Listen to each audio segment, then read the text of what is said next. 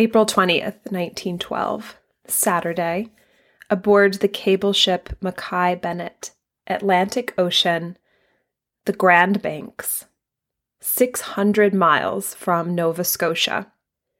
As night falls, Captain Lardner informs me, "We should be among the wreckage soon. Better sleep now while you still can, Mr. Snow. The sun will be up soon enough." Yes, I think, the sun will always come up, even after the entire ship of humanity has struck its berg and sunk. The sun will rise. "Good night, Captain Lardner," I say. "Good night, sir. Rest well," he replies. Later that night, in my berth below, I hear the ship's engines finally quit. Silence fills the dark, and I know we have reached the spot where Titanic foundered. They are out there in the water, the bodies, among the debris. My name is John Snow. You could say that my living is death. I am the undertaker. I have come for the bodies. If you can believe it, this passage is not real. Well, it's complicated. John R. Snow Jr. was, indeed, one of the embalmers aboard the ship the Mackay Bennett, the vessel employed by the White Star Line to search for the bodies at the Titanic's wreck site. At 12:35 p.m. on Wednesday, April 17th, 1912, the ship left Halifax Harbor, loaded with tons of ice poured into every available hold, and 100 plain wooden coffins. Snow was the chief embalmer for an undertaking firm in Nova Scotia, one that bore his father's name. We have a couple of photographs of him, one in which he's literally sewing up canvas bags of bodies, another in which he is dressed to the nines with a vest and a watch chain, but stands posed in front of a stack of coffins. We don't know a lot about his emotions, how he truly felt about the dead bodies he handled daily, how he felt about the Titanic bodies. There isn't some real journal from him to mine for this information. The passage that I read above is from a wonderful, stunning 2011 novel by Alan Wolfe called The Watch That Ends the Night, in which he recreates the entire tragedy of Titanic through a series of narrated verse in the voices of its passengers, its crew, and in the case of Snow, even those who walked right into the sinking's aftermath.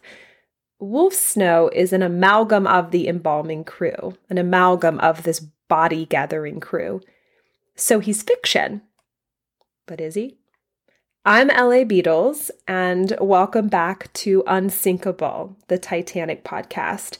This is episode 6, Titanic in Fiction, with special guest, Chelsea Pinkard.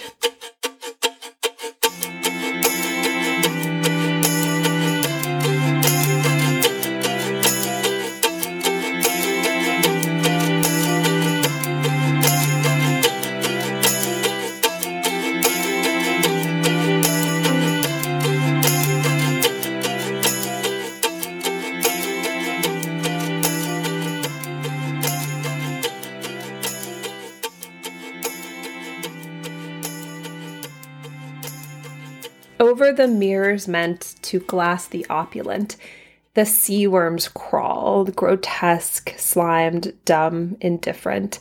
Jewels in joy designed to ravish the sensuous mind lie lightless, all their sparkles bleared and black and blind. Dim, moon-eyed fishes near gaze at the gilded gear and query, what does this vaingloriousness down here? That's Thomas Hardy, writing about the sinking in a poem called The Convergence of the Twain, which he wrote right away in 1912. From the moment of the tragedy, people have been writing about it. The ocean a character, the iceberg a character, the ship certainly a tragic one in itself. In just a bit, I'm going to bring you an interview with Chelsea Pinkard, a blogger and truly, guys, an expert on modern Titanic fiction. She lives in Australia, and we had a fantastic call last week that ran into the night for me because we honestly chatted like old friends, even though we have never met before in person. The instantaneous bond of a shared Titanic obsession is very strong, as I'm sure a lot of you out there also know. And the points that she makes about the value of historical fiction, about the interpretation of Titanic by modern writers. As I was editing the interview, I was floored by them, by these points she makes, and I was in the conversation. So I'm going to let you hear that entire interview in just a bit.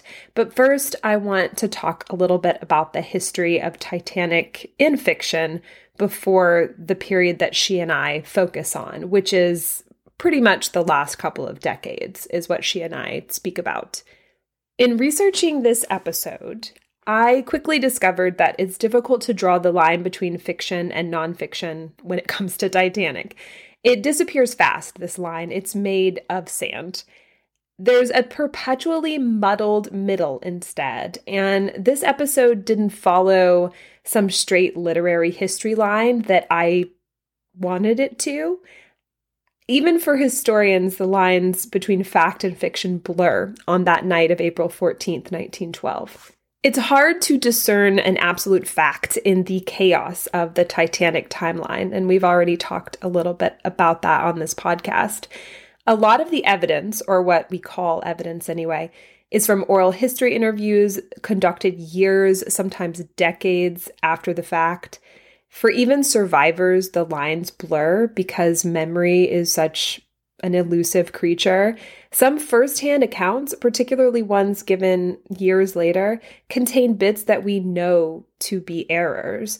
Jack Thayer, a very well-known first-class passenger, he clung to the overturned collapsible alongside Officer Lightoller, and he was 17, Jack Thayer was, at the time. In his memoir, written years later, he recounts boarding Titanic in the wrong city, in the city he definitively did not board in. But for the purposes of this discussion, what I talk about moving forward in this episode are the works about Titanic that are definitively marked fiction. I would say that the first component of this conversation is defining what historical fiction even is.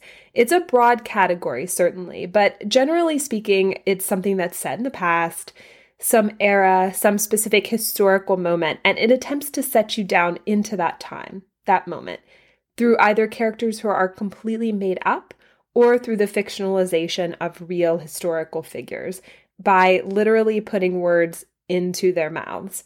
There's a questionable line there, many critics believe, and Chelsea and I touch on this debate a bit in our discussion. But this is a genre that falls often under critique. To give you an origin story for historical fiction would take me a year, 2 years, and even then I wouldn't have a clear thesis. I'm embarrassed by how fundamental this summary will be, but for our purposes today, it will have to suffice. Historical fiction is a fairly contemporary term, but as a concept, it's been around for literally ages, especially in world literature. Some Chinese narratives of the 14th century, for example, are actually set in the 3rd century. Classical Greek novelists wrote about the past all the time. But the roots of what we understand as modern historical fiction, and keep in mind, my research is based in English-speaking cultures, I recognize that limitation, certainly up front. That in the early 19th century, the roots of this modern historical fiction are notably in the works of Scottish author Sir Walter Scott, whose books used a historical setting to dramatize and analyze the development of society through conflict. To create a narrative that's educational in some ways, but also more importantly, digestible, we humans, we like our narratives linear, don't we? And we like them spotted with events that explain why we are the way we are. By the mid-1800s, you've got British authors seeping deep into this style.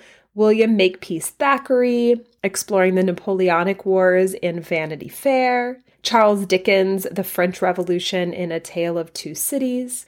In the United States, it was James Fenimore Cooper, whose most famous work, The Last of the Mohicans, set in 1757 during the French and Indian War, brought a chronicle of France and Great Britain's battle for control of North America to a general reading audience. This was a huge deal. Cooper's rival, John Neal, wrote what is considered the first novel about the Salem witch trials in 1828, a book called Rachel Dyer. I mean, just think about how many novels have been set in Salem during the witch trials since, beginning, of course, with Nathaniel Hawthorne's The Scarlet Letter in 1850, just a couple of decades later. But that's an entire niche onto itself that we could sit here and talk about. In France, there's Victor Hugo's The Hunchback of Notre Dame and Alexander Dumas's The Three Musketeers, of course, which we think of as these absolute classics and not so much as examples of historical fiction, but they categorically absolutely are historical fiction. There definitely seems to be a group of classics that stay elevated because of their pedigree in this category that we sort of keep off to the side, apart from more modern attempts at historical fiction. But whether it's uber literary or pulpy, as some of what Titanic inspires is, it's all historical fiction, which boiled down is this attempt really to put ourselves into a moment in history. And I'll be blunt, Titanic works often fall into that second crevice, a weird crevice. It's been used for genre, for works perceived as kitsch, which is odd if you think about it for too long, right? Given the horror of it as a tragedy. Even back in 1912, so many books, pamphlets, sermons, poems, letters to the editor, you name it, were published in the immediate aftermath that the editor of the New York Times actually took to a warning, quote, "To write about the Titanic takes more than paper, pen, and a feeling that the disaster was a terrible one." So I understand the criticism. Sometimes it's very much warranted. And even if it's not completely a question of literary quality, fictionalization often serves as a questionable tool of complete cultural redefinition, a complete hijacking of history, as was the case with Margaret Tobin Brown, known now to so many as the unsinkable Molly Brown, when she was featured in a book by a failed taxidermist turned journalist turned popular historian named Jean Fowler. This book was called Timberline. I could not find a copy of it, sadly. And at this point, it's 1933 when this book comes out, notably the year after Margaret Brown died. Before then, as many historians have since pointed out, Margaret was a minor legend in the Titanic story, but nothing in the way of how she would become just irrevocably tied to it in popular culture after the 1930s. Fowler, notorious at one point for interviewing Buffalo Bill Cody about the salacious events of his life, wrote Brown as a woman born of hard-drinking frontier stock who fished alongside Mark Twain and swam naked in creeks and rode rapids in a barrel, that sort of thing, and eventually made it to the mining town of Leadville, Colorado, to marry Johnny Brown, who in this narrative burns up a huge chunk of their fortune by setting fire to a stove that his wife, Margaret, Molly, hid the cash in. Does that sound familiar? That tale comes right from Molly's lips in the James Cameron film, and that's because reprints of Fowler's work circulated in the decades to come. Molly's now infamous history, and I say that word in quotes because this wild version of her life is decidedly very fictionalized, but all of this married to her reputation as a heroic Titanic survivor, which that reputation was very much warranted. But these two married and then spread like fire, and eventually, as you probably know, led to a musical and a film called The Unsinkable Molly Brown. She never went by the name Molly in real life. The first Titanic novels, written in 1912, if you can believe it, were actually Swedish and Finnish, Melodramas that are trying not only to make sense of this insane tragedy, of course, but also weirdly pasting sentiments of patriotism and politics onto them. In one, a Swedish engineer decides to try his luck in America, board Titanic in first class, and on board meets the daughter of an American millionaire, a woman who is shown to be spoiled, frantic, vain, and there is this sense of her representing a typical American, of course. She's more in love with some Italian count who is also on board, but in the process of the sinking and some lifeboat heroics, she unshockingly realizes that the Swedish man, who is modest and brave and quieter, is a much better romantic choice. So if you thought that the Titanic romance melodrama was some new concept, some new way to look at the whole thing in film or literature, well, surprise! And I obviously cannot speak to Swedish politics, so I don't know what else is being conveyed through that plot line, but I did find it interesting when I stumbled upon that description. So there's a huge gap here, and this is the gap that I was surprised by, that you see this outpouring of poetry, some novels in 1912 and right after, and then there's this gap. And I think it has a lot to do with just everything that happens after Titanic, World War I, the Spanish flu, World War II, that the meaning of Titanic and the imagery of it in the American mind, there is historically a gap between the immediate aftermath and the 1950s, when A Night to Remember kind of brings it back into the American consciousness so profoundly. I expected to find more novels and more just pure works of fiction from the early part of the century, and I just didn't. And if I'm missing them, and it's something that you know about, please let me know immediately, and I will remedy that by doing a second part of this episode. But there is, interestingly, a huge gap, and we go all the way to A Night to Remember in the 50s, which of course it's not a work of fiction, that's nonfiction. But after that is really when sort of the story of the Titanic novel seems to begin. And the book I received the most messages about during my prep for this episode was hands down Clive Cussler's Raise the Titanic. Talk about genre and talk about gimmick. I honestly had no idea that this book remained such a part of the sort of pop culture aura around Titanic until a couple of years ago when I started intense Titanic research heading into this pod. I hadn't even known about it. I was born in 1984, so I missed the 1970s Titanic moment, but I got a copy recently, and within 2 pages, I was just laughing, you guys, because the updated paperback copy I have has this preface in which Cussler heavily implies that his novel is what inspired Robert Ballard and other oceanographers and naval experts to find the Titanic in 1985. I mean, I hope it goes without saying, but that's hogwash. I mean, we'll talk about it soon, but crazy schemes to raise the Titanic were in the works starting in 1912.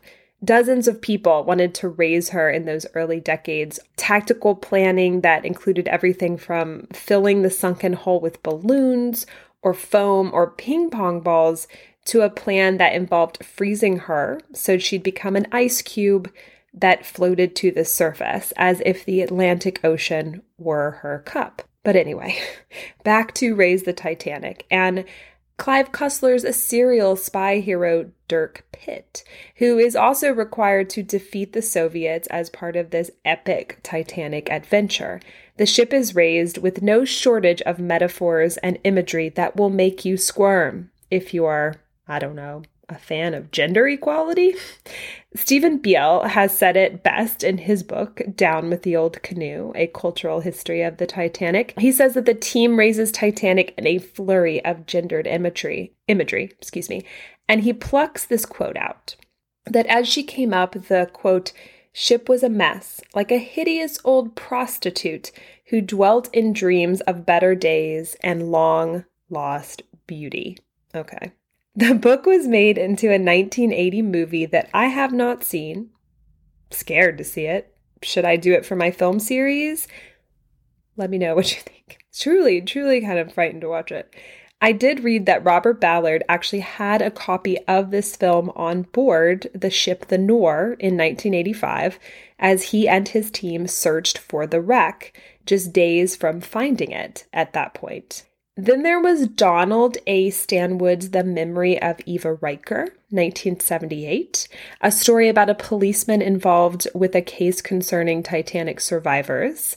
And he'd also miraculously been given the opportunity to write about a mission to locate the wreck, an investigation which eventually reveals, good God, among so many other things, goodness, a plot involving kidnapping and diamond smuggling and murders on the Titanic. He solves this decades and decades lost mystery. Of course he does. And finds out the same killer was responsible for the deaths of Titanic survivors in Hawaii. So Final Destination sort of concept on Titanic. But guys, this is a real book. And the protagonist is on a quest to prove his manhood by solving the mysteries of the ship. And this comes up again and again, doesn't it? This unsinkable insistence in culture that Titanic is shrouded in some sort of mystery, some metaphorical haunting, or literal haunting, some supernatural veil that requires us to keep going back to her to look for more answers. In the 1970s, a generation of readers and enthusiasts who'd grown up on A Night to Remember from the 50s, who'd fantasized perhaps about becoming explorers of the deep and locating the wreck, these people came of age and wrote about it and contributed to the culture of the ship's memory. And the narrative seems to be commandeered by the male hero, doesn't it? And I even used like military language to describe that. Interesting. I even did it. This idea that finding the ship could and would be only some very masculine redemption narrative, some feat of heroics. And I will say what's going on in Titanic fiction now is a gorgeously stark opposite to that, which Chelsea and I talk quite a bit about coming up. In 1989, British science fiction author Arthur C. Clarke, I'm sure you've heard of him, sat down to put a spin on it as well, though his impetus seems to fall fairly in the camp of nostalgia. He later said of his book, which is called The Ghost of the Grand Banks, quote, I was born 5 years after the biggest maritime disaster the world had ever known, the sinking of the unsinkable RMS Titanic while on her maiden voyage. And my hometown Minehead in Somerset was not more than a couple of 100 kilometers from Southampton, from where the Titanic set off. All my life, I have been intrigued by the disaster. The book was this thriller set in the future, all the way up to 2012. Of course, a future that is for us now past. And in it, rival British American and Japanese teams attempt to raise the wreck in time for the Centennial Memorial in 2012. In a reference to the zanier ideas of the earlier 20th century, whether by Clarke purposeful or not, one team in this book relies on 50 billion little glass balls to do, I guess beads, little balls it says, but I guess beads, to do the raising. And the other team employs a plan to make essentially the world's largest ice cube. Funny how that idea seems to make the rounds. Also in 1990, there's a book by Robert Serling called Something's Alive on the Titanic, which posits an alternate universe in which Ballard and his team actually aren't the first to the wreck at all. A team 10 years prior made it to the wreck and they all died, save for one survivor. When another group makes it back some years later, well, the title is its own spoiler, isn't it? What's interesting is that for as cheesy and pulpy, picking pulp from my teeth, pulpy, this seems.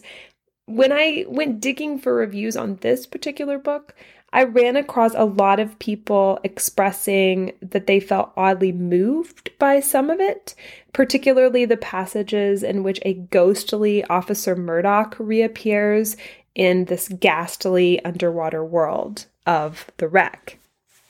The discovery of the wreck in 1985 is without question, at least in my opinion, why you see a huge surge of Titanic fiction in the 1990s. There's a time-traveling book by Jack Finney. There's a dramatization of the life of members of the ship's band by Norwegian novelist Erik Fosnes Hansen. Hope I'm pronouncing his name right. A book called Psalm at Journey's End. And if the 70s and 80s were about men defining themselves through the wreck, then the 90s were at least slightly more female, though still often with the patina of that classic male heroism narrative really hovering very closely. In Danielle Steele's 1991 novel No Greater Love, heroine Edwina Winfield is traveling with her fiancé, Charles Fitzgerald, and as historian Stephen Beale has pointed out, like, quote, good Victorians, they have resisted their sexual urges, and there's so much discussion about Edwina waiting until August when they would get married to consummate this relationship. Lots of talk about that. And when the ship sinks and Charles disappears with the ship, her waiting becomes symbolically indefinite. Edwina's parents die as stand-ins for the Strausses, choosing to stay together until the very end. Remember Ida and Isidore Strauss, who owned Macy's? They're the couple in the 97 movie that stay together. They're on the bed at the end. So her parents are very much stand-ins in this book. And Edwina is left to care for her 5 brothers and sisters. So she becomes this emblem of purity and self-sacrifice, of these Edwardian heroics we so often, of course, associate with the first-class passengers. But she also takes over her father's newspaper business, which is this weird little feminist part of the tale. But don't worry. She eventually meets a Hollywood movie mogul who rescues her from a fate of virgin spinsterhood. The ship's maiden voyage, Edwina's maidenhood. There's a lot of analogy ripe there, of course, but I also think it's just a romance novel. I've read several historians overanalyzing this one. We're notorious for that, putting it into a context of the state of feminism in the 1980s and 90s. But honestly, I think Titanic fiction gets pushed through a much more intense ringer because of its subject matter. But sometimes it's just the analyzing like that is just knocking at an empty door, you know? Insert the cultural behemoth of the 97 movie, and it's also not shocking that the thematic direction of Titanic fiction turns in the late 90s even more into romance. Titanic, The Long Night is a 98 romance novel by Diane Howe, and it's about a woman on her way to marry a man she doesn't want to marry. Does that sound familiar? There's a lot of them. There's one literally called Titanic Affair by an author named Amanda Grange from 2004. And that's not to discredit any of these titles, and there's a lot of them. It's not to discredit them for having to do anything to do with romance at all. I mean, what kind of hypocrite would I be if I did that? I think the driving force, I think we all can agree, the driving force behind Cameron's Titanic film is the love story that brings out the humanity in us, and before the sinking, the, dare I say, fun and sweetness of the narrative of falling in love. This is a huge part of why we go back to that movie. That part has nothing to do with the sinking. And there are female writers in the 90s doing incredibly interesting things with class for the first time, like Cynthia Bass, who wrote Maiden Voyage, which tells the story of a son of a suffragist who has traveled to see his father in the UK and is sort of caught between worlds. And there's Beryl Bainbridge's Every Man for Himself, which critiques Edwardian notions and customs of class and gender. And it's through a first-class male character, which is interesting, and it openly criticizes sexual double standards. This book was actually nominated for the Booker Prize, and once I came across this description, I immediately ordered it and wished that I had read it for this episode. I will remedy that and report back. Combing through lists, reviews, it got overwhelming, and to be honest, I was pretty frustrated by the lack of kind of meat to sink my teeth in a literary sense. But then I realized that I just hadn't made it far enough, really. That we are actually living right in the middle of that impetus taking root in a literary sense, in the literary world. And when I found Alan Wolfe's The Watch That Ends the Night, published in 2011, which I read from in the intro to this episode, I finally got a sense of what is possible when Titanic historical fiction flows from an inspired and informed and artistic pen.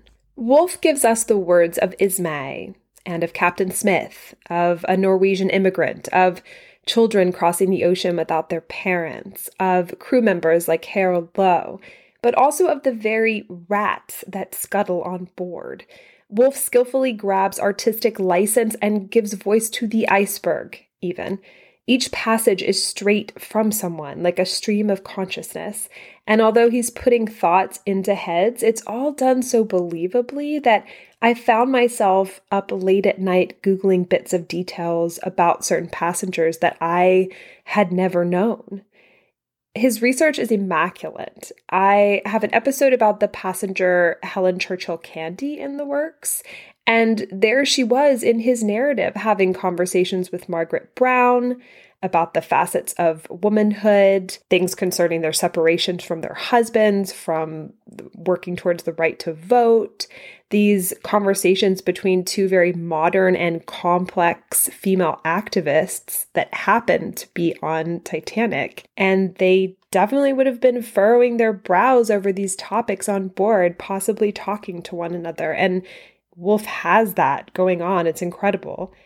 Woolf himself writes that, quote, while The Watch That Ends the Night is fiction, it is born of painstaking and sometimes simply painful research. The truth is how you tell it. I've allowed fancy to play within the confines of fact. So lastly, I want to touch just briefly on children's fiction, which, believe it or not, is one of the most prolific corners of the Titanic fiction world. There seems to have been, at least over the past few decades, a genuine effort to make the story of the tragedy relatable to younger children. I have younger children. I have a 5-year-old and a 7-year-old. And during the early days of the pandemic last year, when the idea of this podcast was first really born, I took to ordering long lists, very long ones, of Titanic books online, just searching and clicking order over and over again. And the books stacked up at our house in these miniature mountains. But it was this kid's book, this book called Tonight on the Titanic, from a 90s series called The Magic Treehouse, that sparked true Titanic mania in my whole household. In it, a young brother and sister who jump from era to era and all over the world, thanks to, you guessed it, a treehouse that time travels, end up on the decks of the Titanic as she sinks, helping another young child into a lifeboat. Arguably, the first children's Titanic book was born directly from the sinking itself. It's actually a really interesting but a heartbreaking story. 6-year-old Robert Douglas Spedden, who was famously captured at age 6 playing on deck in photos by Father Frank Brown, who took pictures on Titanic. He traveled just between Southampton and the coast of Ireland. And those photos are the ones you've seen of Titanic because they're some of the only ones that exist. So that's Douglas in those photos as a little boy. He was the only child of Frederick and Daisy Spedden, who were a wealthy couple from Tuxedo Park, New York. The family had spent late 1911 and early 1912 in Algiers, Monte Carlo, Paris. They'd also brought along a private nurse for Douglas, a woman named Elizabeth Burns, but Douglas called her Muddy Boons because he couldn't pronounce her name. Following the collision with the iceberg, the family and Burns made it off the ship in a lifeboat. Douglas slept through the night in the boat under those stars, and when he woke, he saw the icebergs all around him, and apparently he exclaimed, "Oh, Muddy, look at the beautiful North Pole with no Santa Claus on it." In 1913, his mother, Daisy, wrote and illustrated a storybook that she gave to her son for Christmas, one that was told through the eyes of a toy bear, a polar bear, that goes to Europe and, of course, ends up on Titanic. The original booklet was found by a distant relative of the family in a barn many years later. This is into the 90s, the 1990s. After sending a copy of the story to the Titanic Historical Society, it came to the attention of Madison Press Books, who eventually published the story with Little Brown and Company. There's a really sad reason that this manuscript might have ended up in a dusty box, though, perhaps too painful to look at for the family, because on August 6th, 1915, 9-year-old Douglas was hit by a car near his family's summer home in Maine and died of a concussion. It's horrific. Recently, my daughter was homesick from school for a day, and I asked her to help me research for my podcast. And really, I just needed to read through some of these kids' books and read to her. But she took it really seriously, and she read through a few of them with me and asked questions. She was super engaged. And by far, her favorite was this book called Titanic from 2008, a picture book about a teenage boy who crews on Titanic for its sea trials and plans to stay on for the whole voyage to New York. He takes care of a cat, a stray cat that's ended up on board, and her kittens, and follows them around the ship to learn its parts. The cats sort of show him around the ship, and children, as they're reading the book, learn about the different parts of the ship.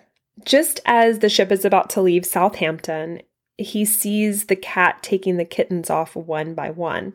He delivers the last one to her, doesn't want her to lose one of her kittens, so he races off the gangplank just as a steward warns him that if he does that, he's going to miss it. He's going to miss Titanic leaving.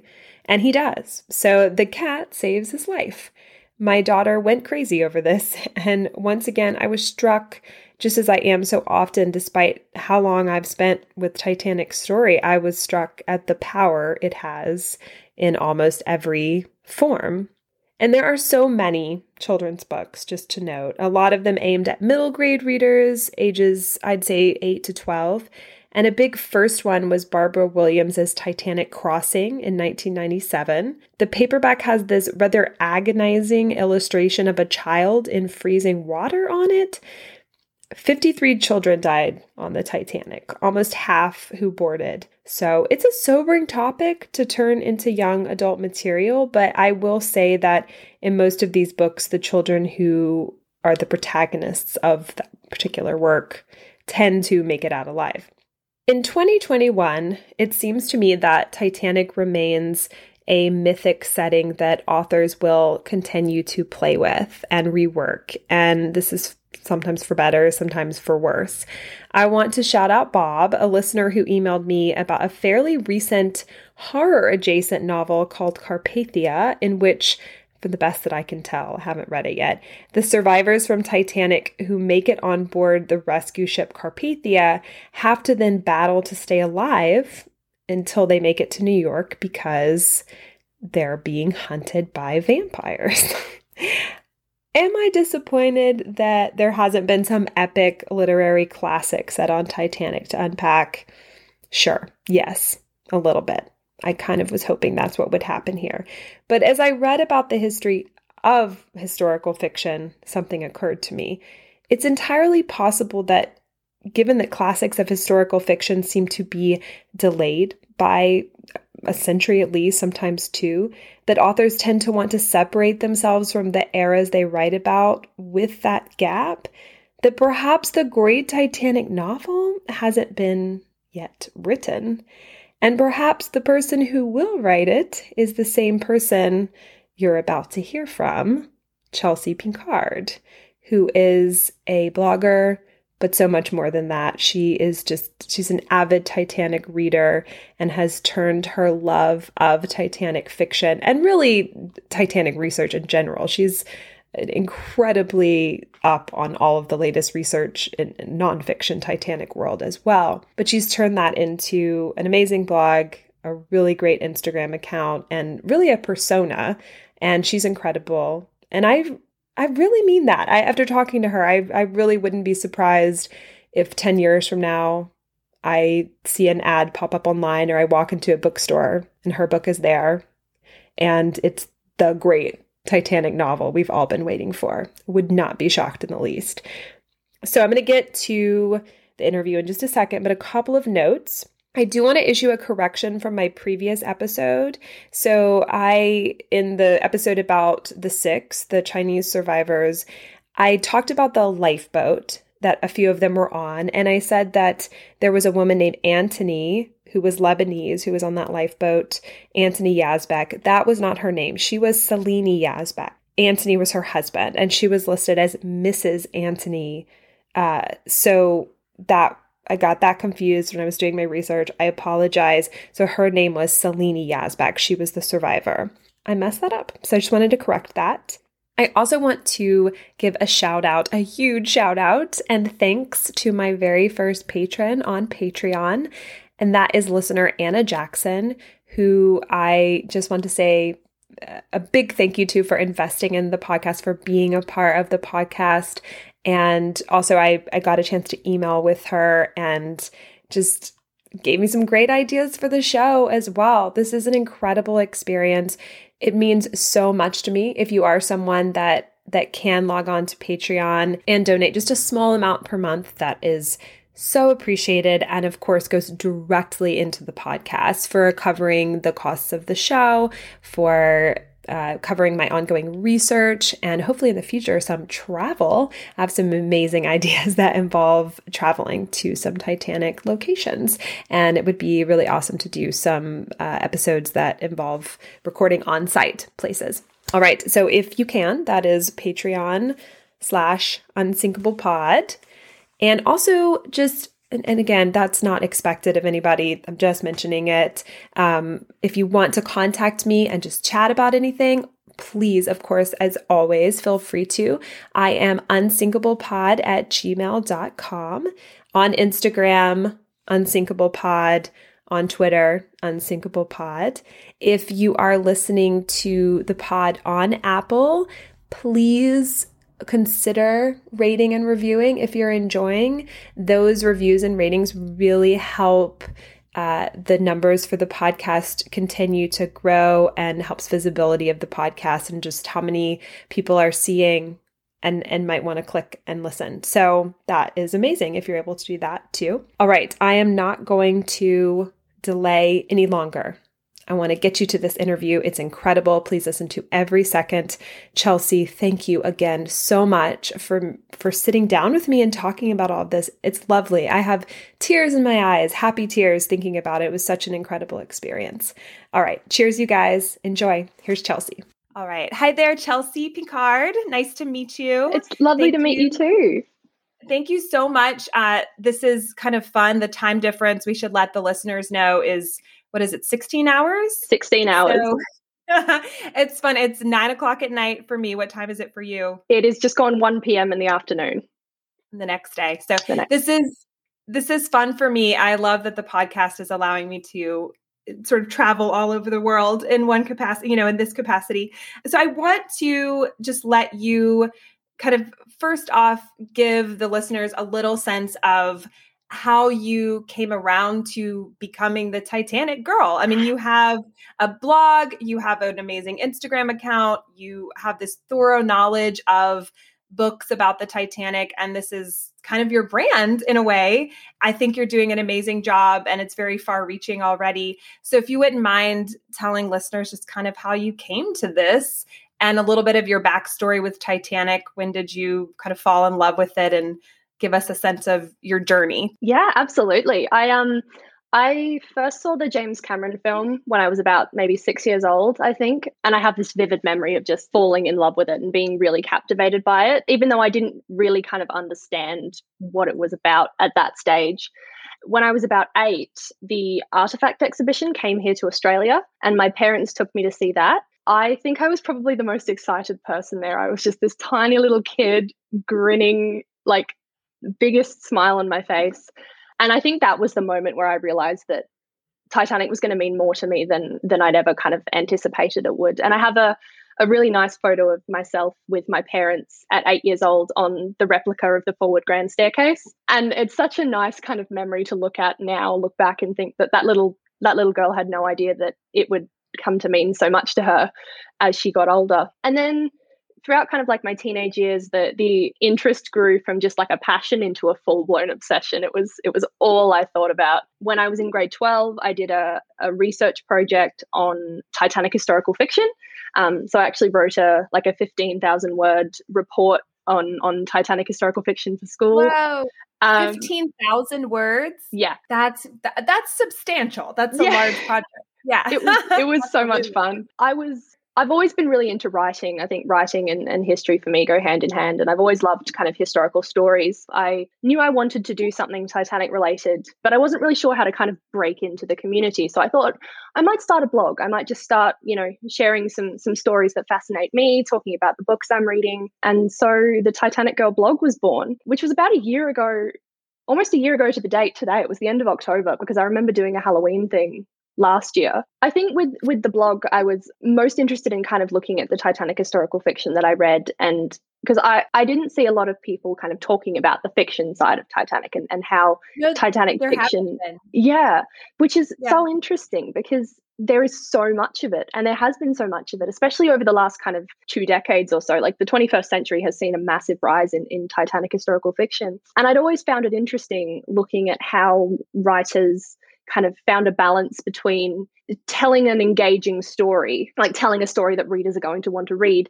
and also getting the Titanic story, which is so steeped in kind of mystery and myth, getting it right and portraying it accurately. And it's a really interesting balance to find when you're reading Titanic historical fiction, because I think there comes a point in Titanic historical fiction where it's never going to be completely accurate if you want to tell an engaging story. And so that's really fun to break apart in the blog. Yeah. And this was going to be, I'll go ahead and just go to it. This is one of my big questions. I mean, I should admit to listeners, and I talked to you about it when we emailed, this is a completely new niche of this world for me. And I did read one of the big ones we'll talk about here in a minute to sort of immerse myself, try to like get in the mindset a little bit. But that's a big question of mine, which is, now that you've read so many of these that are historical fiction, and that's kind of, obviously mostly what we'll talk about today, what is that line, do you think, between accuracy and telling the story? I guess, a good way to do it was, let's go ahead and delve into the one I read. So I read The Girl Who Came Home. The author it's Hazel Gaynor. Part of this book is a journal from the main character, and there's a page where she is explaining that as an Irish person in third class, she feels like there are so many of her. And it even says, oh, I think that, the Irish people were taking up half of steerage. And that's not accurate, it's at all. And I actually pulled up a list of, the number of ethnicity, like a stats page that broke it down ethnicity wise. I think there were 120 Irish people in third class. And does something like that matter? That book's about an Irish girl. So maybe that it just makes the story deeper, richer. Where do you think the line is, in that book specifically? And then you can kind of branch off to more of your thoughts about it. Yeah, it's really interesting. I think the ultimate power of Titanic historical fiction, and of historical fiction in general, is that you really are aiming to engage readers through someone else's eyes. You are immersing them in the story in a way that you don't get with kind of nonfiction. So when you're reading nonfiction, you're reading this list of facts, this kind of chronological order. But when you're seeing the story unfold through a character's eyes, through a character that you have come to empathize with and love over the course of the story, it brings a whole new element of emotion to it. And like you say, although there weren't really that many Irish people on Titanic, it seems like they've kind of become this idea of what steerage was. Like it was just this big group of Irish immigrants. But what you see through the main character of The Girl Who Came Home, whose name is Maggie, you get a kind of almost like a tunnel vision lens into what life was really like in steerage. And I think by focalizing the story through Maggie's eyes, you actually get a better understanding of what everyday life was like down in steerage, as opposed to just reading about, the facilities they had access to and the decks that they were allowed to go to and how their cabins were laid out. And I think it's, what I really love about The Girl Who Came Home is that it's a fictionalized version of the story of the Adigal 14, who are a group of 14 Irish immigrants from County Mayo in Ireland, who all travelled on Titanic together. And of the 14, 11 of them perished. So only 3 of the 14 from this very small area survived the sinking. Now, what Hazel Gaynor has done in a really clever way is she's used the story of the Adigal 14, but she's completely fictionalized all of the characters. So none of the characters in the Adigal 14 in the novel are the exact names of the people who were in the Adigal 14 on Titanic. And that's really effective, I think, in terms of balancing telling a good story with getting historical accuracy and being respectful of the history that you're telling. Because I think if she'd used the actual historical figures of the Article 14, you would be taking advantage of their memory and their legacy and their character. Mm. You're putting words into the mouth of someone that you didn't know. And so by using fictional characters in a true story, the true story of the Article 14, you are distancing yourself from it in a way, but you are also kind of on the flip side, getting a better insight into just what life was like for them. Yeah, it's really hard, I think, when perfect example, right? In the Cameron film, how much flack he took for the Murdoch scene for using an actual historical figure and inserting him into what, is essentially a fictional part of the story, because we have no idea who had the guns or who actually shot themselves. We're never going to know the truth on that, obviously. So I think that's a good example of, getting into sort of a bad spot, maybe when you attempt to do it that other way. Also, I think you're right about the sense of Irishness becoming something that's very important to how we understand the story. I've read a little bit about how that happened. I think the Cameron film had a lot to do with that, with its focus on the music is very Irish. There's this very sense of the ship being this kind of Irish creature in itself. There's the line where Tommy says, it's built in Ireland and everything. So I think the film had a lot to do with that. And I think that this fiction, I think a lot of the fiction has sort of put the Irish at the forefront. So I think when the average person thinks about Titanic and Third Class, their mind goes to an Irish steerage party. Another thing I noticed in The Girl Who Came Home was there's a character, right, that is supposed to be Dorothy Gibson. Vivian Warner Brown. Yeah. She, again, is a very interesting character, and she has the same kind of effect as what the fictionalizing of the Article 14 does, in that she is very obviously a reference to Dorothy Gibson, like a kind of famous socialite, like actress, performer. Like she's very, very obviously an allusion to Dorothy Gibson. But because the author has given her a fictional character, she's kind of created that distance so that the version of Dorothy Gibson, quote unquote, that is in the book is not going to directly influence the memory of Dorothy Gibson and Dorothy Gibson's legacy herself. Exactly. As soon as you start putting words into the mouths of historical figures in a fiction text, they are no longer that historical figure. They are a caricature. They are a dramatization of that historical figure. And so people like James Cameron get a lot of feedback, like negative feedback on dramatizing these genuine figures. But you've got to remember that the moment you put any words or any actions into these people's mouths that you can't give them a document that says this is exactly what they said, you are no longer writing that historical figure. You are writing a fictional version of them. Well, and this is why I have training in academic history, but in recent years, I've been very intrigued by historical fiction, and I've kind of been in both worlds, or at least read both worlds. And I actually think you're onto something. I think that if you are, whether you're the producer of a movie or you're going to write a book, I actually think that you're much better off making all of your characters fictional, or at least most of the ones that you're going to put words in their mouths, right? Because you have the freedom to tell a very realistic story, down to what they ate, down to who they may be in love with, or whatever it may be. And if the minute that I think you're right, the minute that you take on the life of someone that people know or was a real person, it's a can of worms that you can't undo. And it also often is very boring, because if you're a writer or if you're a filmmaker, then you have to just go through this laundry list of, okay, I have to make sure I include this.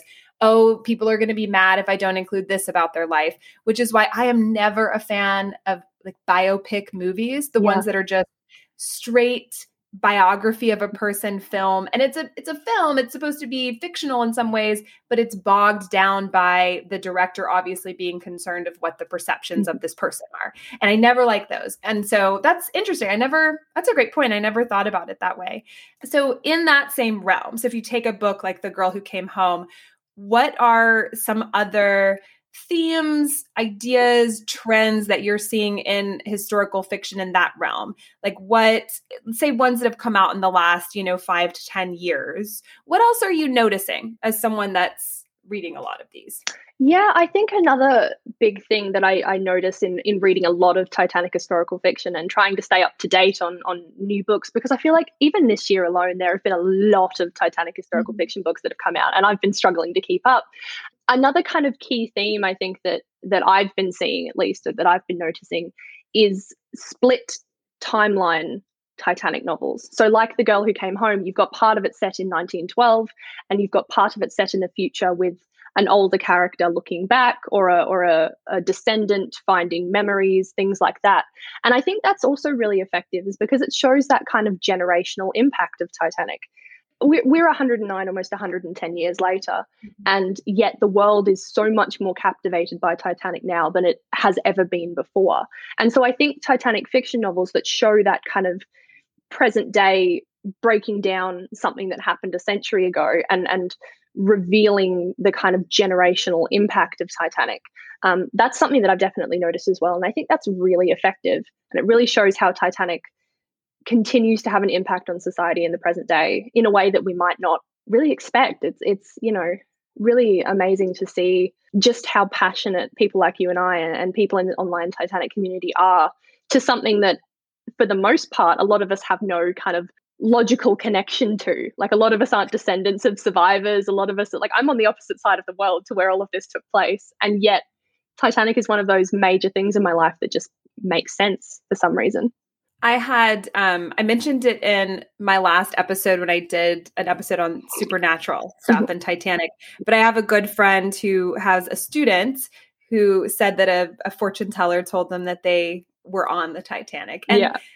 I mean, I imagine a lot of fortune tellers pull that one out. There's probably a lot of people walking around that have been told that, but it sounded like it really affected this person. Mm-hmm. And I think that sort of speaks to what you're saying. I think it's the ultimate metaphor. It's the ultimate analogy. We've all grown up with it as this, I think, especially after the 97 movie, we've just grown up with it as part of our cultural dialogue.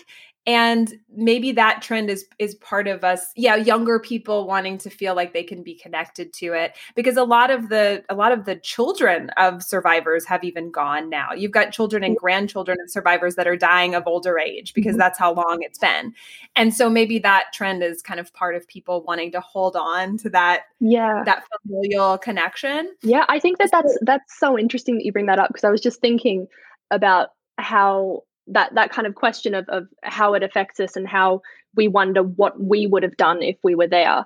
And I think that's also another great power of historical fiction, is that it almost immerses us in a way that lets us consider how we would have reacted had we been there on the deck, had we been roused from our beds at midnight and told to get into the lifeboats. And Titanic fiction and historical fiction serves to, it makes you wonder what you would have done in that situation, because once you're seeing it through a character's eyes, you're in their shoes. You're no longer looking at it from a hindsight of being in the future. You're no longer looking at it with a bird's eye view.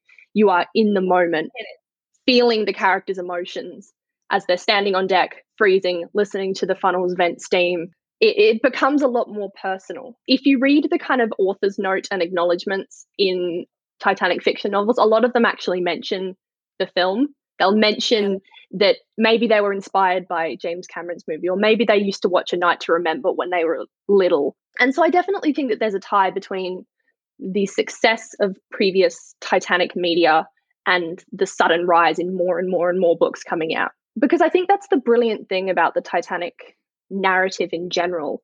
And I've spent a long time thinking about this, and it's something that I definitely want to try and kind of break down more. But the Titanic story, the kind of general outline of, April 10th to April 18th, works as the perfect narrative structure when you're thinking about creative writing as a kind of formula for a novel. You've got your inciting incident, which is boarding the ship in Southampton, Cherbourg, or Queenstown. You've And you got could do so many things with just that. Yeah. Like who's coming on at which spot, and you what's could their bring in motivation for being good there. characters, side characters. Yeah, Yeah, absolutely. you've got the bulky middle, which is the 4 days of the voyage, which is the hardest part of any novel. So you've got to have plot points and drama and character interactions take up that 4 days. You've got to kind of almost resolve that 4 days worth of plot points, because as soon as the iceberg collision happens, which is your peak drama moment, all stakes, everything goes out the window. Mhm. And then you've got 2 hours and 40 minutes of ultimate tension, which you see at about 2/3 of the way through the majority of novels. Like that's the kind of peak drama. And then you've got your slow kind of like darkest moment, after the ship disappears and you're in the lifeboats waiting, or you're in the water wondering whether you're going to survive. And then you've got your resolution of Carpathia arriving and going to New York. It works as the perfect kind of narrative formula. And so what authors have done especially over the last kind of 10, 15 years, is that they've seen that this is the perfect background. And so they can then input any character, any story, any possible plot that they want. And that's created a lot of brilliant Titanic historical fiction and a lot of obscure Titanic historical fiction.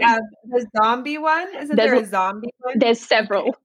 Okay. I know of at least 3. I'm sorry. Let me make sure this is on record. There are several zombie Titanic novels. Okay. There are also vampire ones, werewolf ones. It's just such a testament to how timeless the story is, how incessantly this story is never going anywhere. I think that just proves, it's almost like, it reminds me of Jane Austen. It reminds me of, like, a couple of years ago, my husband bought me the Zombies and Jane Austen book. And Pride and Prejudice and Zombies. Oh, sorry. Yeah. Pride and Prejudice and Zombies. And I still haven't read it. He still asks me all the time, are you ever going to read that? Sweet gift. It's just not my cup of tea. But I think that it's just a testament to how Titanic is right up there with the big moments, the big historical moments and figures that will never go away. Yeah. And that kind of leads me to my next question, which is, on the cheesier end of things, so The Girl Who Came Home is the only one I've read all the way through. That I just wanted to pick one that you recommended, and I wanted to have recently read it. But I have heard that are there romance novels? There are indeed. Tell me a little bit about how those are and what you think about. I'm curious. I know nothing. I've only read a little on the internet. I just, Googled a few things, but tell me about those a little bit if you. Yeah, I think like I love romance fiction, and I never used to. It wasn't until a few years ago that I really admitted to myself that I love a good romance book. And I think the rise of Titanic romances, again, harks back to the James Cameron film. And what James Cameron did so effectively is he combined 2 of the world's most famous stories, Romeo and Juliet and Titanic. And he literally just put them together and created one of the most successful films of all time. But I think a lot of Titanic romance that has come into existence since then is living up to a standard that I don't know whether it's ever going to necessarily meet, because the success of James Cameron's movie is astronomical. It was cheesy, and when you read his screenplay, there are a lot of lines that are very questionable.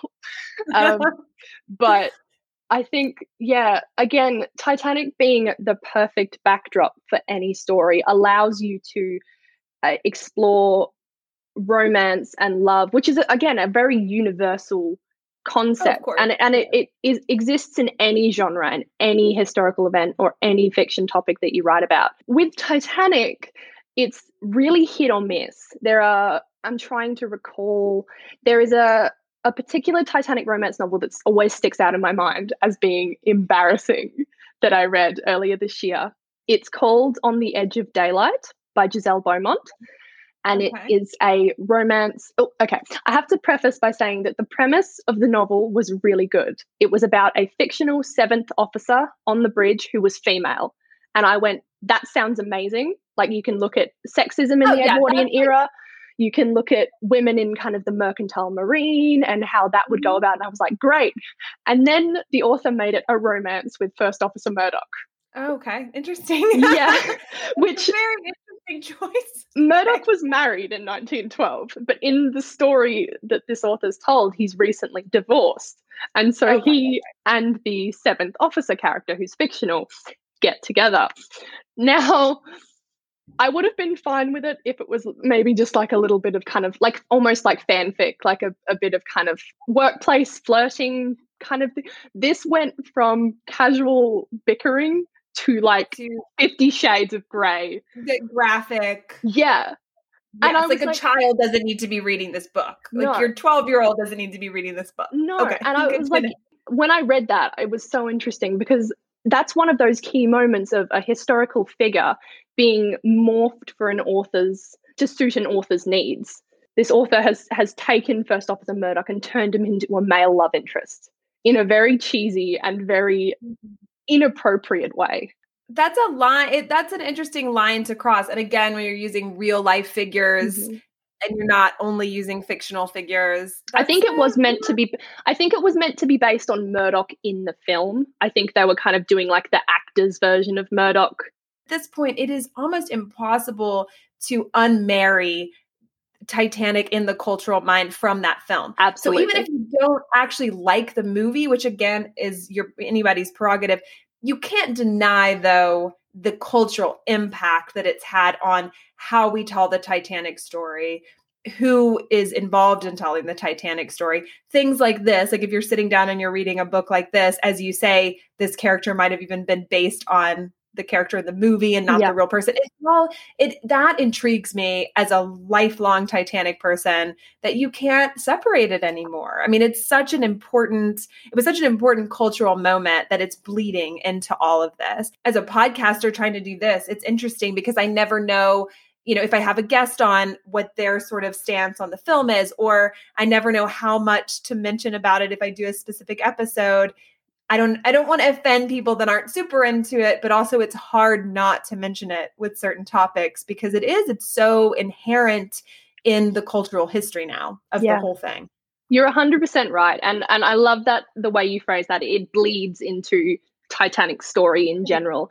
Something like, and this is kind of harking back to like kind of creative writing formula, in that using like historical figures, there has been a villainization of certain historical figures because of James Cameron's film. We have been positioned to see them as antagonists. People like Murdoch for, spoiler alert, shooting Tommy, and people like it's a 25-year-old movie. I think people can if you don't know, Tommy dies. Anyway, Tommy's dead, guys. Tommy's dead, and I'm still not over it.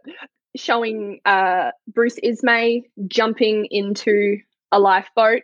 The one that sticks out in my mind especially is Second Officer Lightoller. In the James Cameron movie, he is portrayed as this very stern, very severe man who is villainized because he pulls out his gun and says, get back, I say, or I'll shoot you all like dogs. And he was so women and children only kind of thing. And so that has impacted on the memory of Second Officer Lightoller, even though it's a fictional portrayal of him.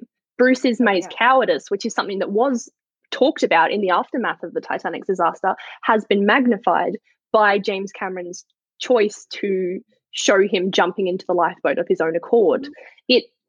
It's this bleeding through of fiction into reality that I think you're absolutely right. The Titanic film is inseparable from the story's existence in the present day. You can't divide them anymore just because of that sheer amount of success. Yeah, and with Ismay, it's interesting. And The Girl Who Came Home, that was one of my big notes as I read it, which was the moments that the fictional characters would see, if they would see Captain Smith or Bruce Ismay on the decks, it would be a little mention, just a short little paragraph. Oh, there's Bruce Ismay talking to Captain Smith about the speed, and getting in these little bits of dialogue or moments where the author wants you to know they know the narrative, they know the basic history. But the problem with that is that they're inserting what is maybe the most common known narrative, may not necessarily be correct. I mean, I did a whole episode on Ismay, and there are so many versions of him on that ship. Yeah. There are so many ways to tell that story. In the end, I personally don't necessarily think he was being very malicious with anything.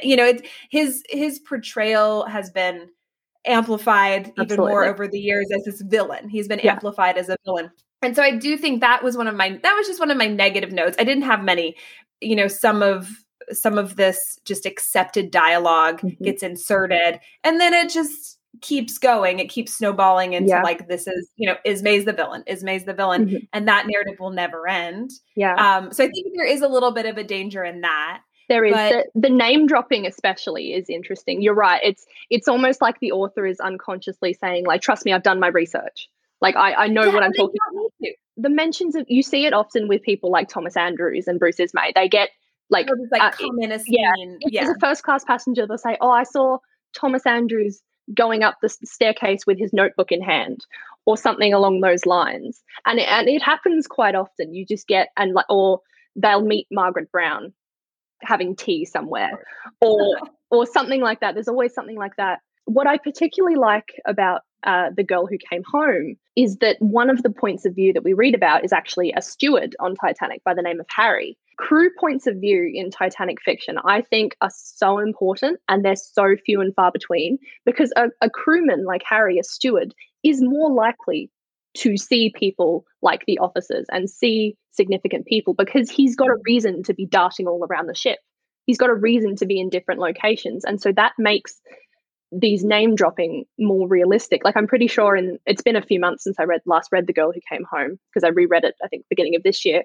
He, from what I recall, is friends with Jack Phillips and Harold Bride. Yes, and he's like he's sending a message kind of as a favor for the main character. Yeah. And so it's in that instance, it's certainly because he's a steward, he's more likely to have bumped into and know of the Marconi boys, as opposed to a passenger having to figure out where the Marconi office is, figure out how to do all that. Like, having a crew point of view gives a character a reason to be darting around to areas on the ship that a passenger wouldn't necessarily be.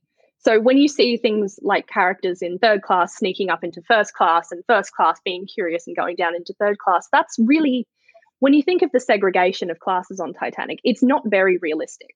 It's a drama point. But with a crew point of view, with a crew character, you get a little bit more flexibility.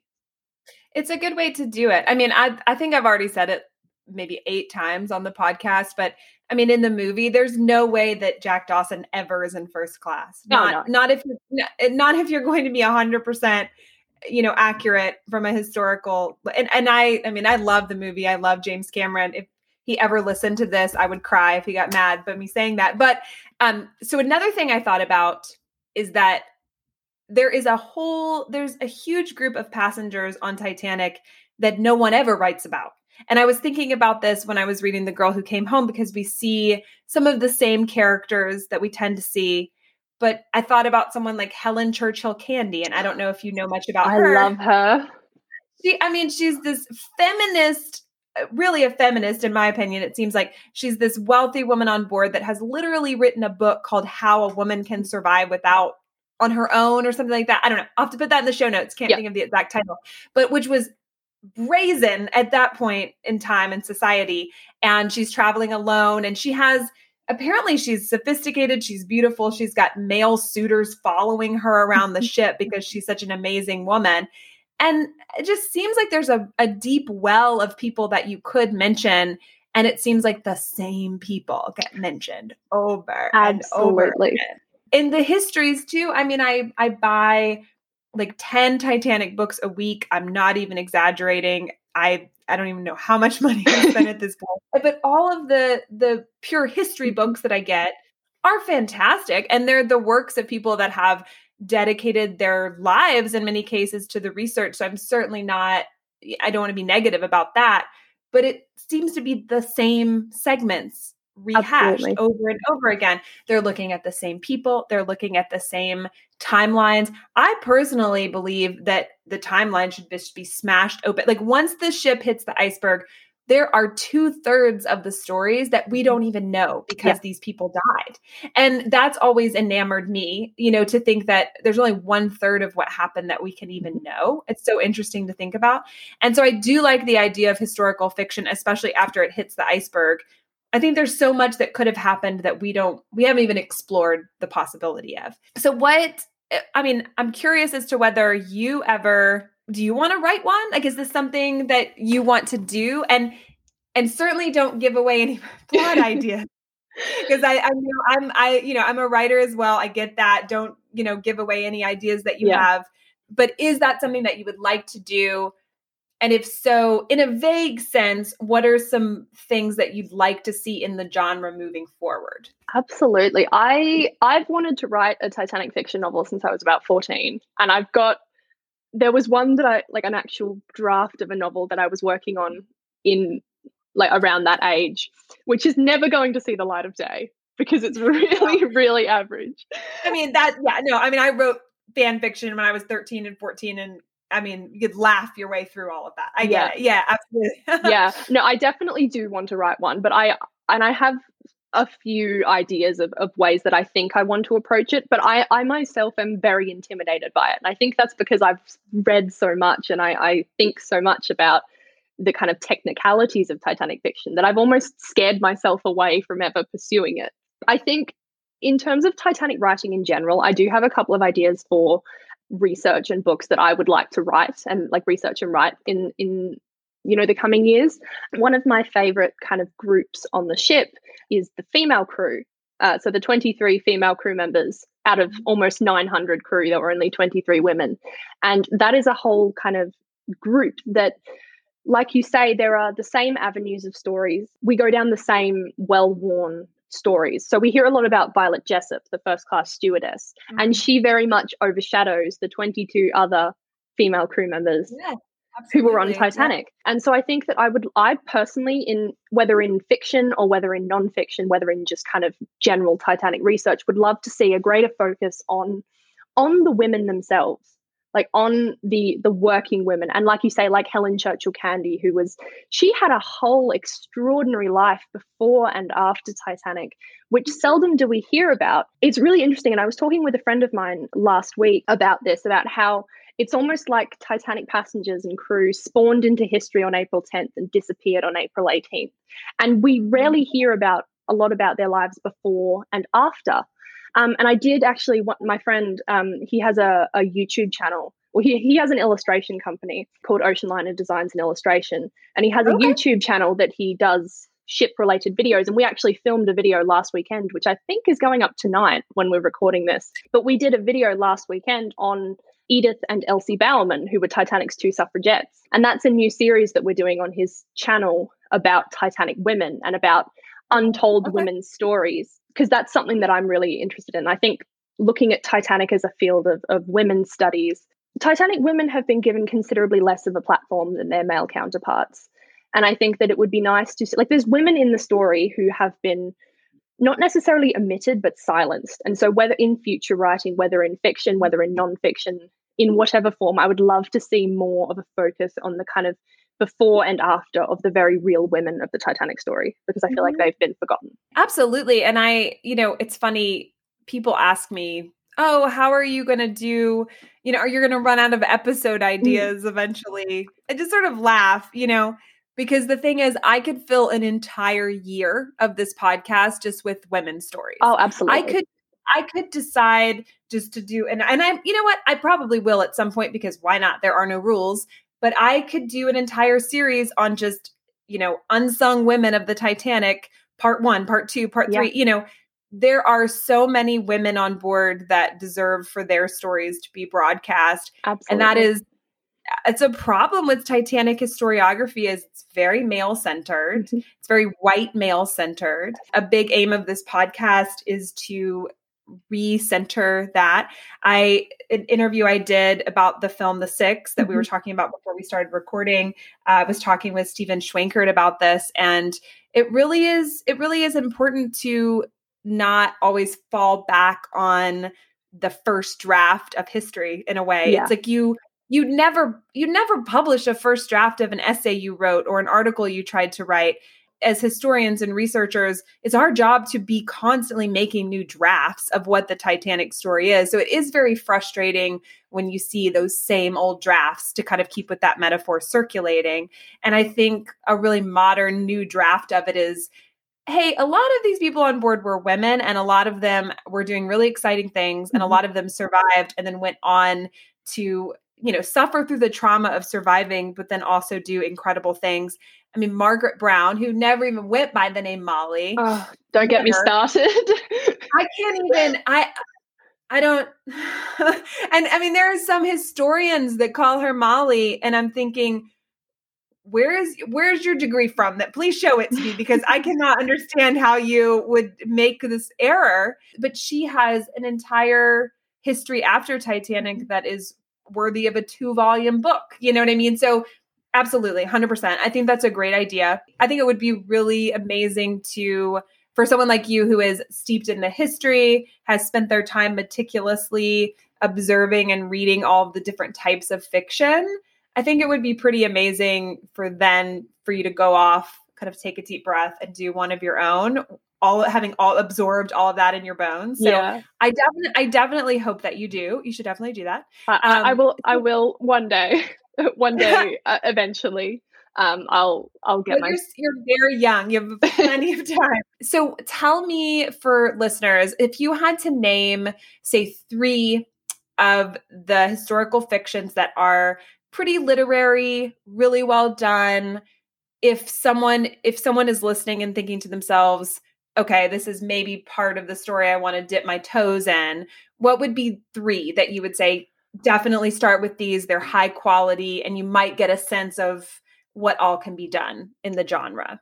Yeah, that's a really big question. And it's a great question. I think there is such a wide variety. Like we were saying before, there are some very literary Titanic fiction novels, and there are some obscure, interesting creative interpretations of the ship. If I had to recommend, kind of just off the bat, 3 that I would recommend people look into, actually, because I wrote down a list of a couple of them that I thought I might mention in this recording. Yeah, just share however you want. Yeah, and I'm just looking at it now, and all 3 of them were published this year.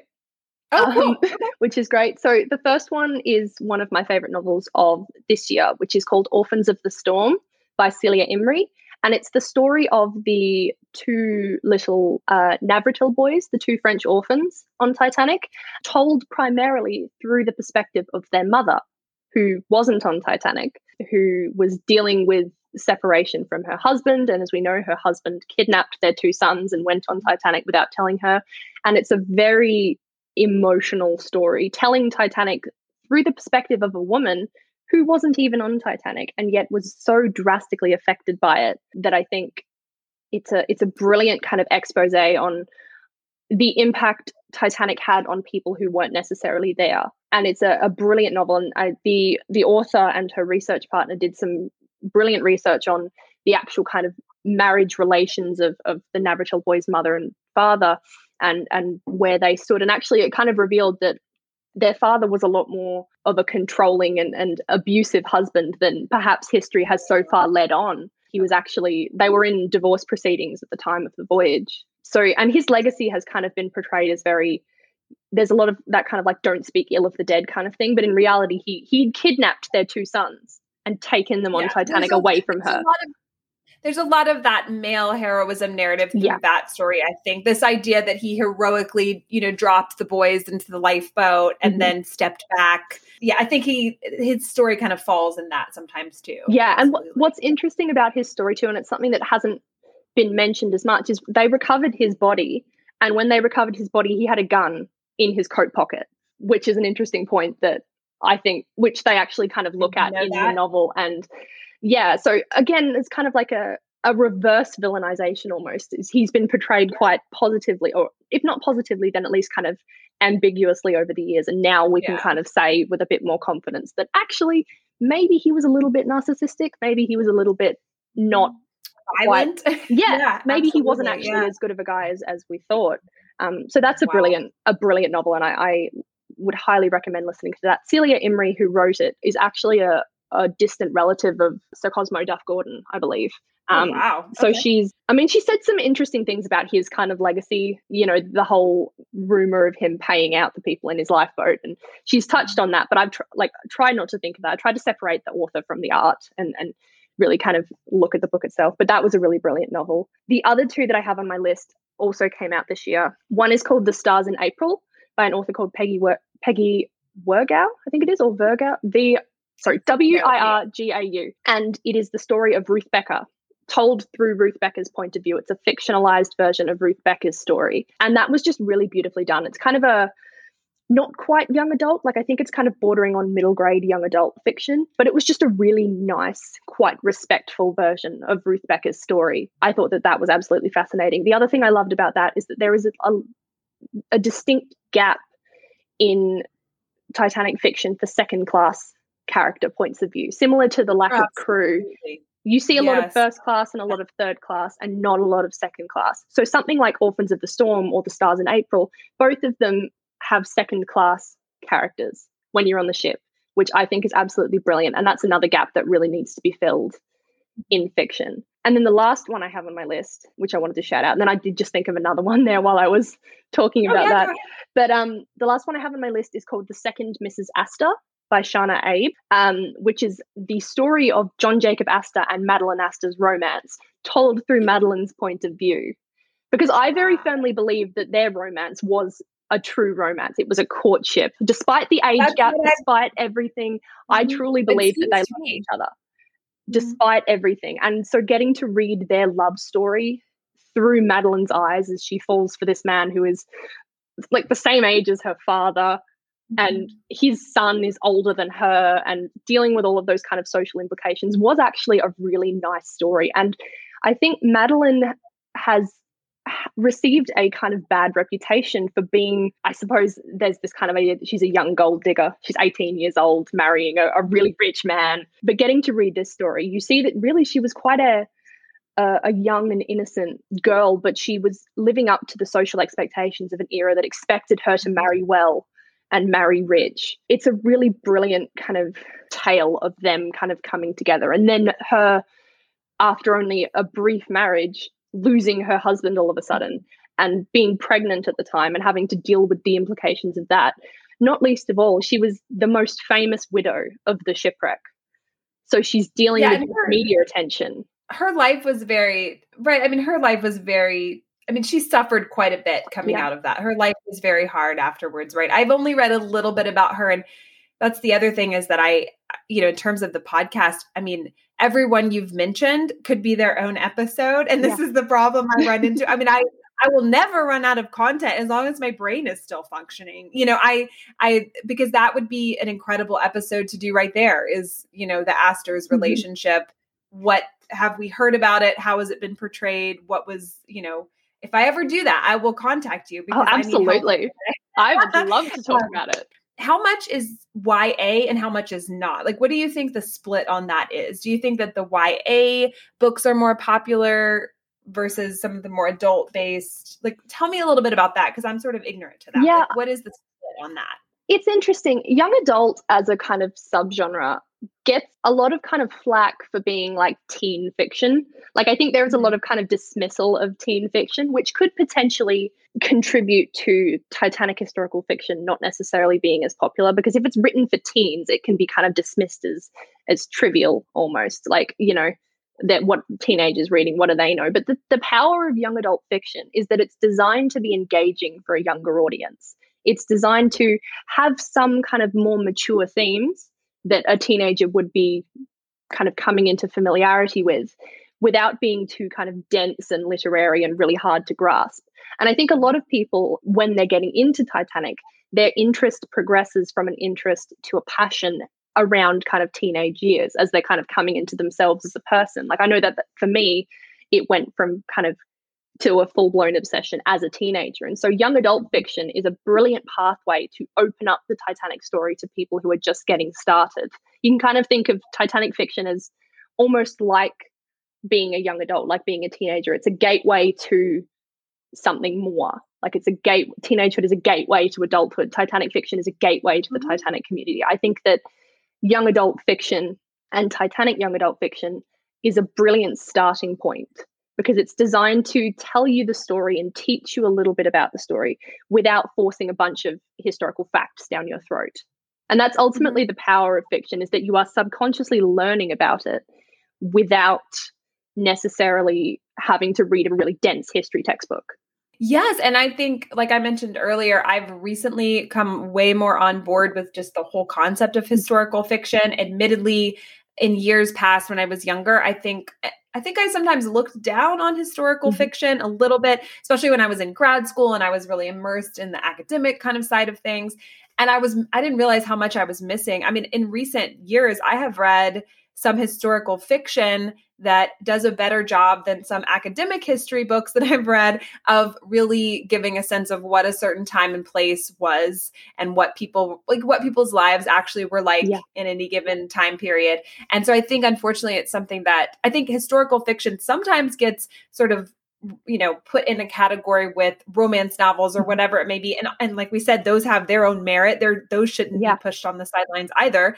But I think sometimes it gets pushed to the side as not being as deserving of praise, which very recently, that's kind of been one of my pet peeves, because I've come across a lot that are extremely literary and extremely high quality. And so I think it's a genre that hopefully is gaining steam and more people are realizing, how good it is. I think historical fiction is one of our most underrated kind of educational tools, because it's unconsciously educating you on a topic, especially for a teenager getting into history or engaging with history.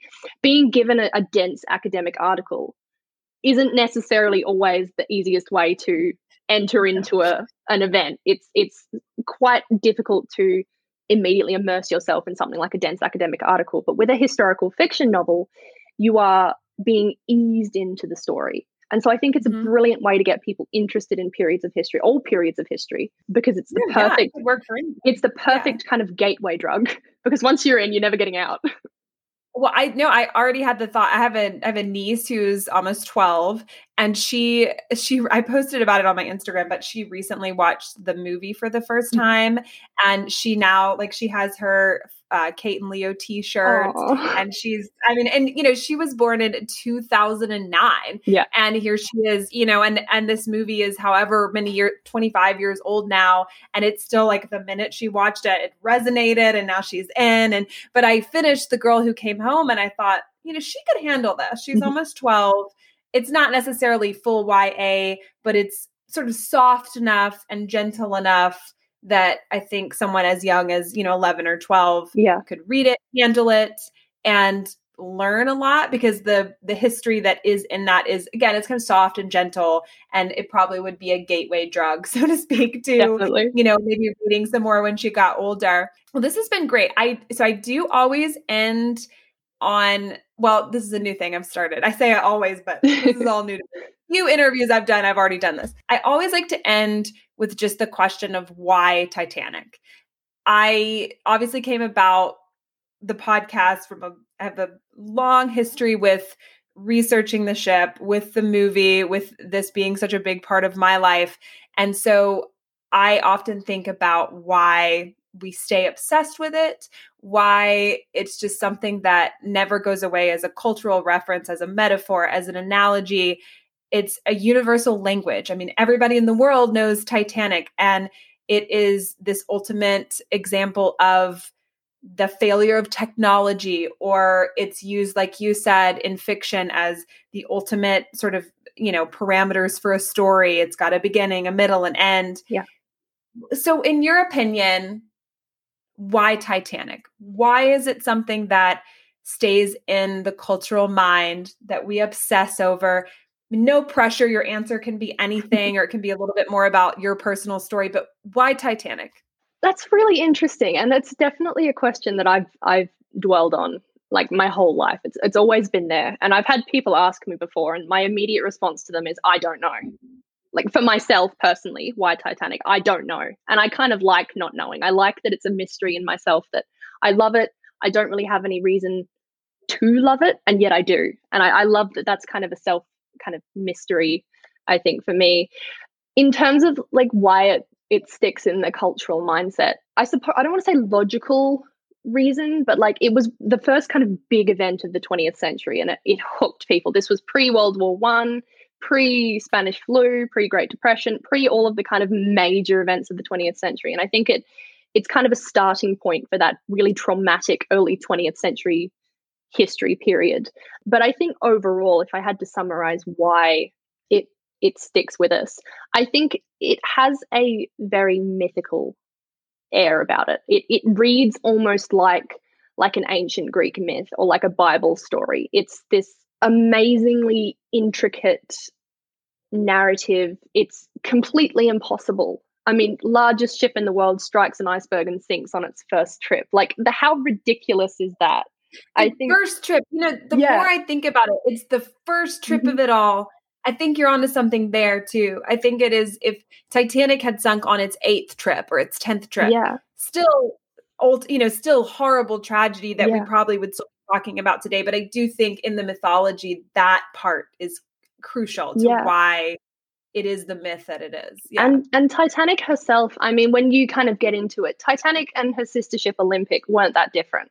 Like, Titanic could have had a normal career as an ocean liner, and there would have been another tragedy that stuck with us, whether it was Lusitania or Empress of Ireland or something like that. Like, Titanic really, had she not struck the iceberg and sank, wouldn't be that special a ship.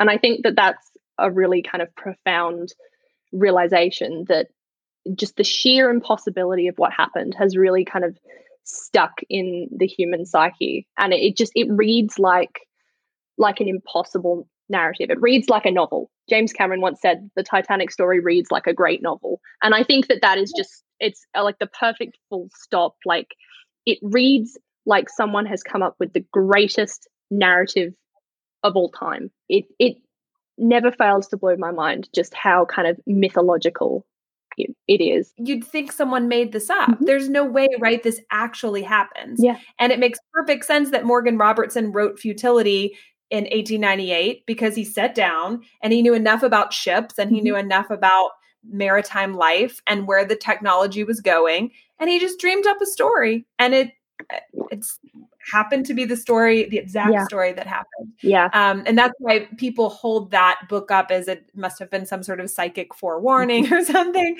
And, but it's interesting to me. Like, I think people want to see that in things. Yeah. I think it is a mythology.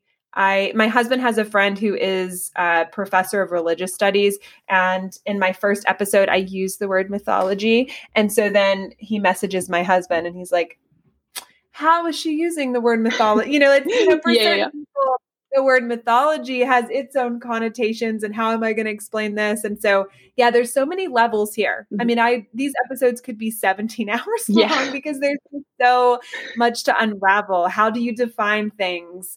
Who are your main characters? Who do you want to look at? What themes are most important to you? It made me think of one more question for you. So since you're someone who studied the ship and you've read so many of these books, who is your number one favorite passenger to research? Who's the most important character to you on board in terms of just a person that intrigues you and you wish you could know more about them or more about what actually happened to them on the boat? Yeah. I'm sorry, ship. I'm getting a lot of trouble on the ship. Right, I forgive you. I do it too.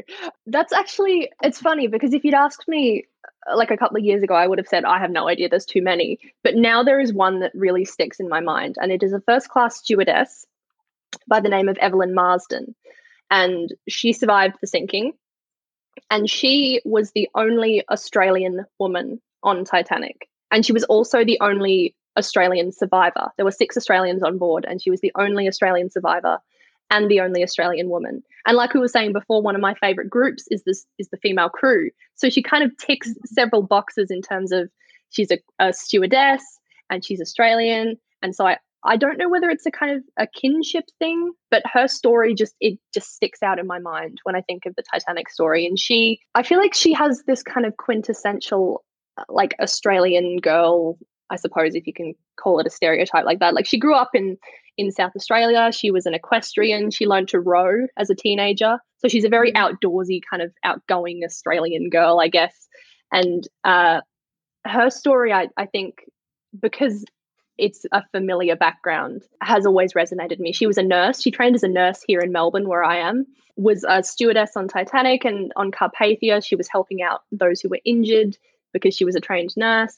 She came back to Australia after Titanic later in 1912 and continued working as a nurse here. And her husband was a doctor, I believe, and they lived up in Sydney. And, she lived the rest of her life here and died here. But on her grave, she's got Titanic survivor. So it kind of harks back to that idea of tumultuous life before and after, but she's known as a Titanic survivor for being on board for a week, less than a week.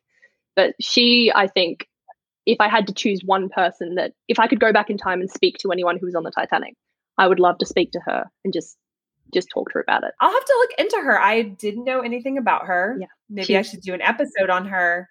Well, this has been lovely. So I would love for people to know where to find you. So if you want to just kind of say like where they can find your blog, you know, what your handle is on Instagram, just kind of where people can find you so they can see your book reviews, see that. I mean, you have great content. I mean, your blog is polished. The content is excellent. So I really want to direct people to that. So yeah, definitely plug all. So my Instagram is at the Titanic Girl blog, and my website is www.thetitanicgirl.com. So pretty similar. I'm mostly active on Instagram. However, I am planning on, now that the semester's finished, the university semester's finished, I'm planning on kind of bringing the blog back and reinvigorating it, because I haven't posted on the blog itself in a while, but that's coming back very soon, hopefully. Yeah, and there's I mean, anyone who's new to it can read. There's all of my old posts still there. Yeah, absolutely. And they're really wonderful. And your Instagram's wonderful because it's a great go-to for, you know, what books are new, kind of categorizing some of the books, like for people that want to jump in and read it. I don't know. It's great. It's a great starting point. People can sort of see in this great, I think Instagram is great for books because you can kind of see the layout. Like the way that you do it is so interesting with the covers and the colors, and kind of coordinating and curating that is wonderful.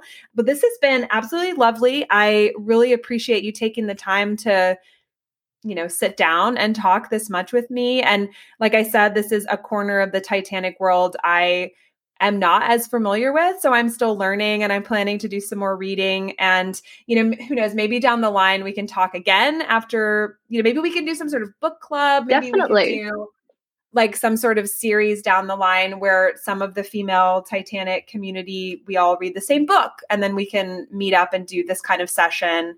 That would be really fun. Absolutely. I'm so in. Count me in.